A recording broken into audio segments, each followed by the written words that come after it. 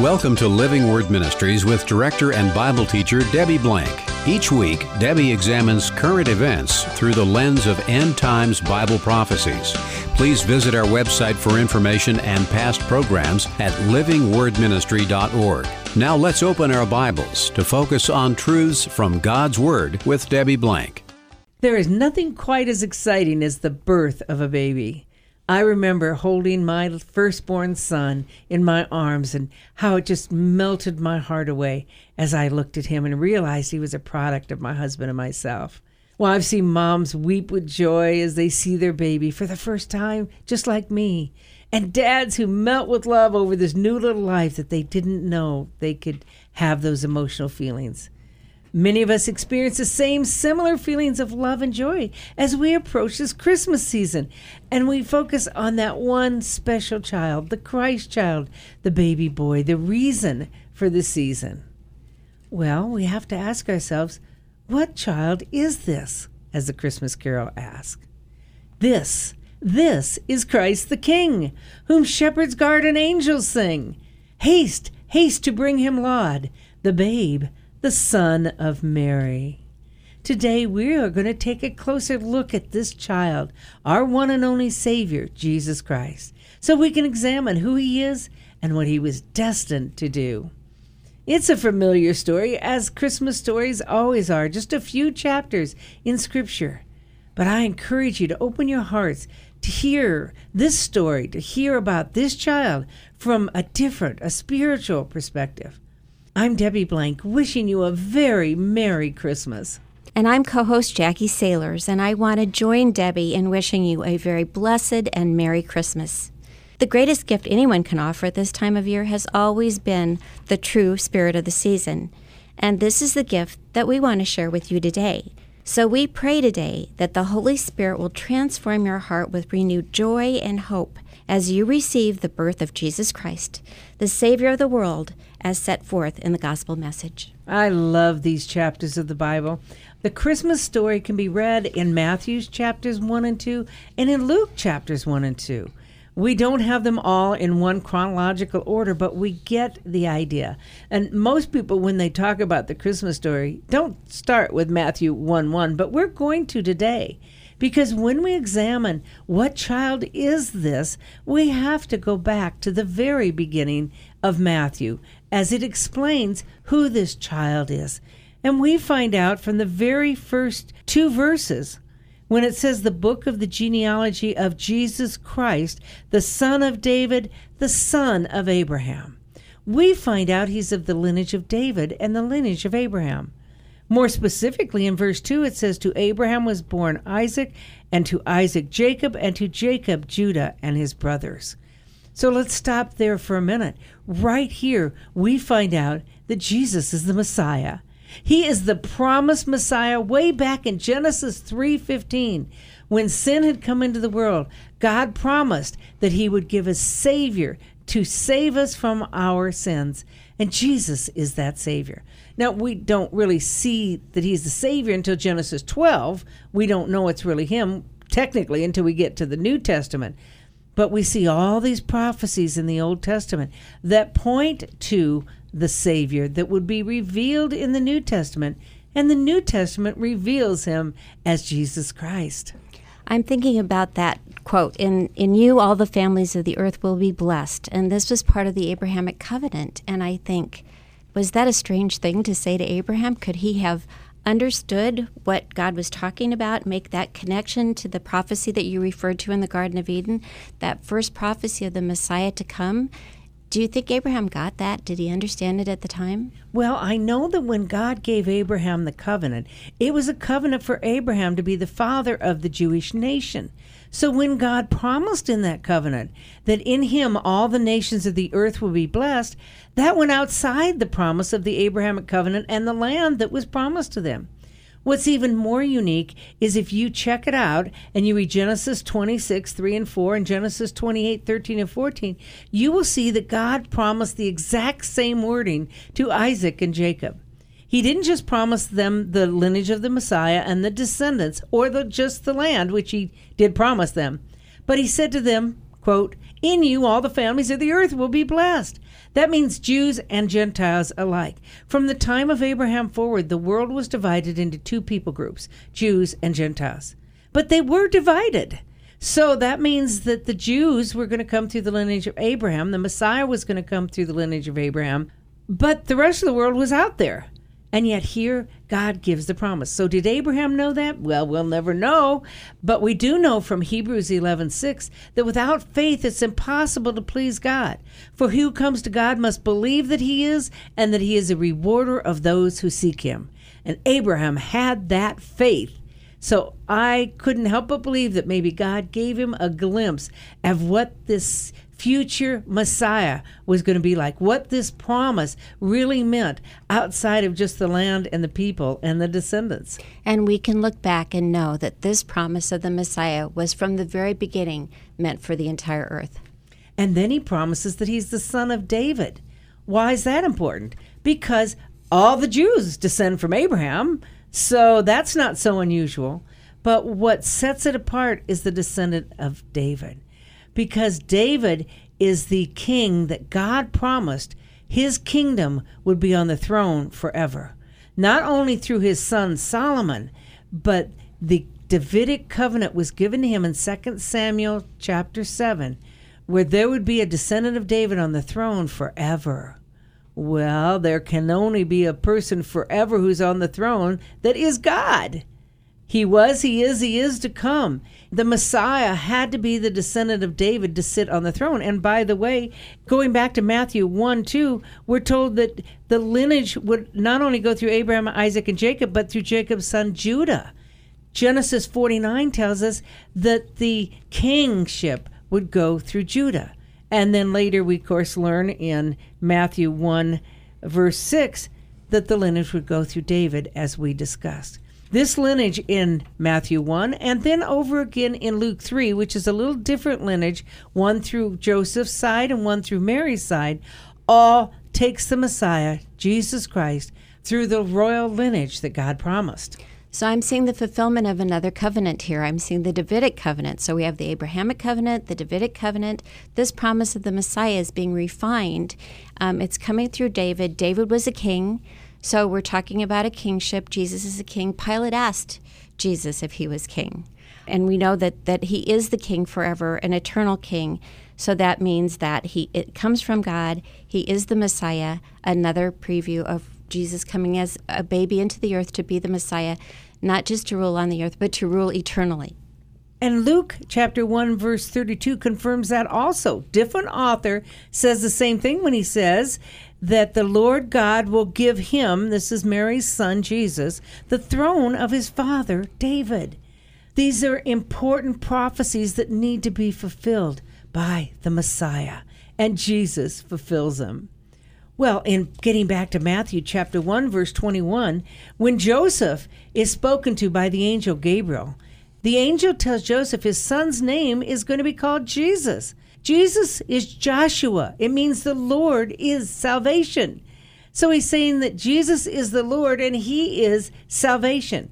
Joseph didn't make up this name. The angel said it was going to be given to him. Same thing happened with Mary. In Luke chapter 1, she's told that his name will be called Jesus in verse 31. So they both are told the same thing, separate and apart, because this child, this special child of theirs, is the Lord is salvation. That's what his name means. By the way, in reading the Christmas story, it is clear that Mary and Joseph were betrothed. In ancient times, that meant, in effect, they were married. It wasn't just like being engaged. They were married for all legal purposes. But they had not yet consummated their marriage, nor did they until after Jesus was born. So there could be no doubt that this child, the Lord is salvation is his name, is the one that was conceived by the Holy Spirit. They were together because they were married, but the marriage hadn't been consummated. Important point for us to know, especially as we look at the virgin birth. In Luke chapter 1, verse 31 and 35, we're told that this child will be born of a virgin. Matthew 1:22 says the same thing. Well, Mary was smart enough to say, "How can that be, since I have not known a man?" So the angel goes on and explains to her in Luke 1:35, by answering and saying, The Holy Spirit will come upon you, and the power of the Most High will overshadow you. And for that reason, the holy offspring, there's another name for Jesus, the holy offspring, shall be called the Son of God. It says in Scripture that his name shall be called Jesus, and they named him Jesus, but sometimes people do get confused when it also says in Scripture, they shall call his name Emmanuel, which is God with us. So his name is Jesus, but he will be called, recognized, known as God with us. In John 1, it tells us the Word became flesh and dwelt among us, and we beheld his glory. Glory as of the only begotten from the Father. That is God with us, Emmanuel, the one who became flesh and dwelt among us as God. So he's Jesus, the Lord of salvation. This child is Emmanuel, God with us. He's also called the Son of the Most High that we just read from Luke, and that means the son of Elyon, the Most High God, the only one. He's not a Baal god. He's not one of the 100+ gods of Egypt. He is the one true God, Elyon. When we go back to Matthew 21, we're also told what he's going to do. This child, who is yet to be born at this time, the angel tells Joseph he will save his people from his sins. He didn't tell Mary that. And there's good reason why. Because when the Jews were saved from their sins, it required a sacrifice, a blood sacrifice. A perfect lamb for Passover had to be sacrificed, with the blood put on the doorpost to save the people from dying during the 10th plague. But this, however, I believe is talking about a feast that was initiated way back in Leviticus 23, and that is Yom Kippur, where a sacrificial lamb was taken. Actually, two were taken. They could be called a lamb or a goat. They were taken, and one of them, the sins of the people, were put on his head, and he was taken out in the wilderness and let go. The other one was sacrificed, and his blood was laid upon the mercy seat to make propitiation or satisfaction to God of the sins of the people. That's who Jesus is. He's the one who would save the people from the sins. So he was the sacrificial lamb, or would be from when this prophecy was made, who would save the people from his sins. Later in Scripture, he's actually called the propitiation for our sins because he satisfied what needed to happen, a perfect sin sacrifice, so that God could overlook the sins of the people who would believe in that sacrifice. So this is a very, very special baby. We've already talked about prophecies being fulfilled and what he was going to fulfill. Does it really matter then if he's born of a virgin? Because a lot of people will say when you get to that point, oh, I can accept all that other stuff.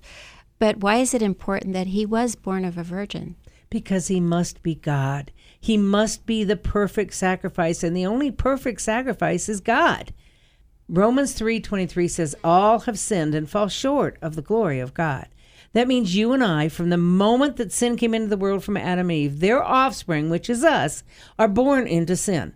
All you have to do is look at a baby. It doesn't take long before their sin nature kicks in. They don't have to learn it. It's natural within them. They want what they want. So it needed a perfect sacrifice to cover the sins of mankind, and only God is perfect. So the offspring that came into this world has to be God. This tells us that Jesus is God because he is that perfect sacrifice. How is that possible? We just read it out of Luke 1.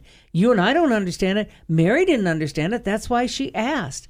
But it says the Holy Spirit would overshadow her, and the power of the Most High would come upon her. So somehow God did what he had to do to impregnate Mary without having a sexual act. That means that there was no sperm, there was no seed. It was God implanted in Mary's womb so that he could be God who would surrender himself, humble himself to taking the form of a bondservant so that he might be still 100% God while still being 100% man. I can't explain that. I don't know that any of us can understand how you can be 100% of this and 100% of that. But he is, because he's God, and yet he's the perfect sacrifice. We are saved from our sins because God chose to come down on this earth in the form of this child so that he might grow up to be the propitiation for us, to cover the sins of mankind so we can have an eternal relationship with God. God taking on flesh so that he could become one of us, so that sinless, he could also bear our sins, be our kinsman redeemer. It's also prophesied. It's another fulfillment of prophecy that Mary would be, the mother of Jesus would be a virgin. That's right. It's prophesied out of Isaiah 7:14 and fulfilled as we see both in Matthew and Luke. Very important aspect to this. Now, some people will say that Jesus was never born of a virgin. Some people will discredit Scripture when they say that because the Bible prophesied it in the Old Testament, and the New Testament writers confirm that Jesus fulfilled those prophecies. Well, and all things are possible with God. Amen. And that's what Mary said, as a matter of fact, in Luke chapter 1. With God, all things are possible. We don't understand them, but then we can't understand God. He is so far above us. His ways are far above man's ways. He is the author of life. He can create life when and however he wants to. That's exactly right. He also made sure that Jesus was born in Bethlehem because Micah 5:2 prophesied that he would be. And in Matthew 2, we see a fulfillment of that when the Magi came to ask King Herod where he was going to be born. And also, after he was born in Bethlehem, the Old Testament prophesied that he would go out to Egypt, and he did. So from Matthew 2, verse 15, it says, "Out of Egypt did I call my son." Jesus was forced to leave with his parents the area of Bethlehem and go into Egypt because Herod was going to kill all the babies. Why? Because the Magi had come to Herod and said, "We want to know where this king of the Jews has been born so we can go worship him." Well, Herod was the most ruthless king. He killed anyone who threatened him, and a future king threatened him. Since the Magi didn't come back to say where this king was born, he sent his soldiers out to kill all the male children 2 years and younger in Bethlehem and its environs in order to destroy this child. But God, through a dream, spoke to Joseph and sent him off to Egypt. He would have at this point been maybe a year, certainly under 2, because that's who Herod was killing, was males under 2. So he would have been a young infant at this time. And spiritually significant is that the enemy was always trying to destroy God's plan. And if he could destroy this child, it would destroy God's plan. Prophetically in Revelation, we see the woman give birth to the child, the Israel give birth to the Savior. And the enemy is there waiting to devour that child. But God keeps that child safe. Oh, that's a very good point. If Satan can destroy the prophecies of the Old Testament from coming to fruition, he can destroy God's plan. He can make God out to be a liar. That's why God will not allow this. He tried to kill Jesus in his first coming. He tries to kill the Jews at the second coming so that Jesus will not come back for them and so that the prophecies will not be fulfilled. Satan never gives up. He wants to destroy any semblance of God. He wants to take us away from having a relationship with God. But he never wins. Just read the end of God's book. We find out that God wins. And how does he win? He wins through Jesus Christ. Well, when this child was born, what happened? We talked about the Magi coming.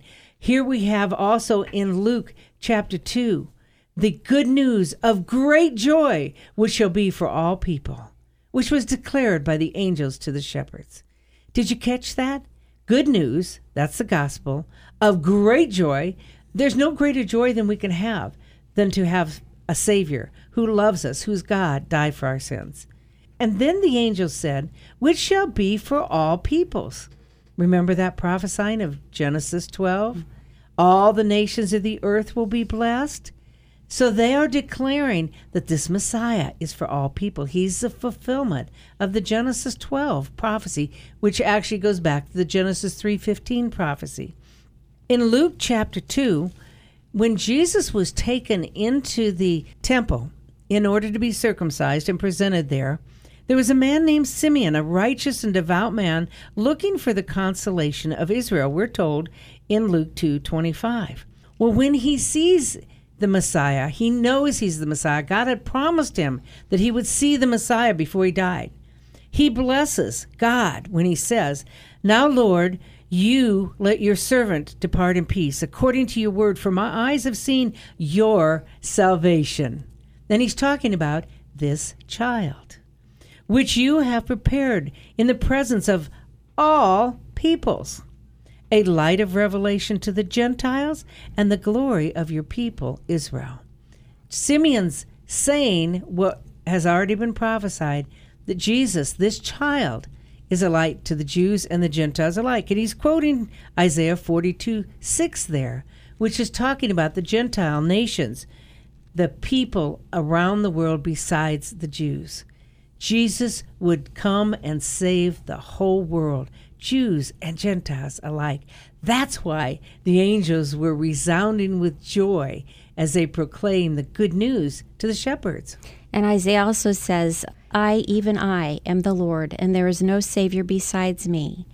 So there's a reference to Jesus being God, being the Lord God.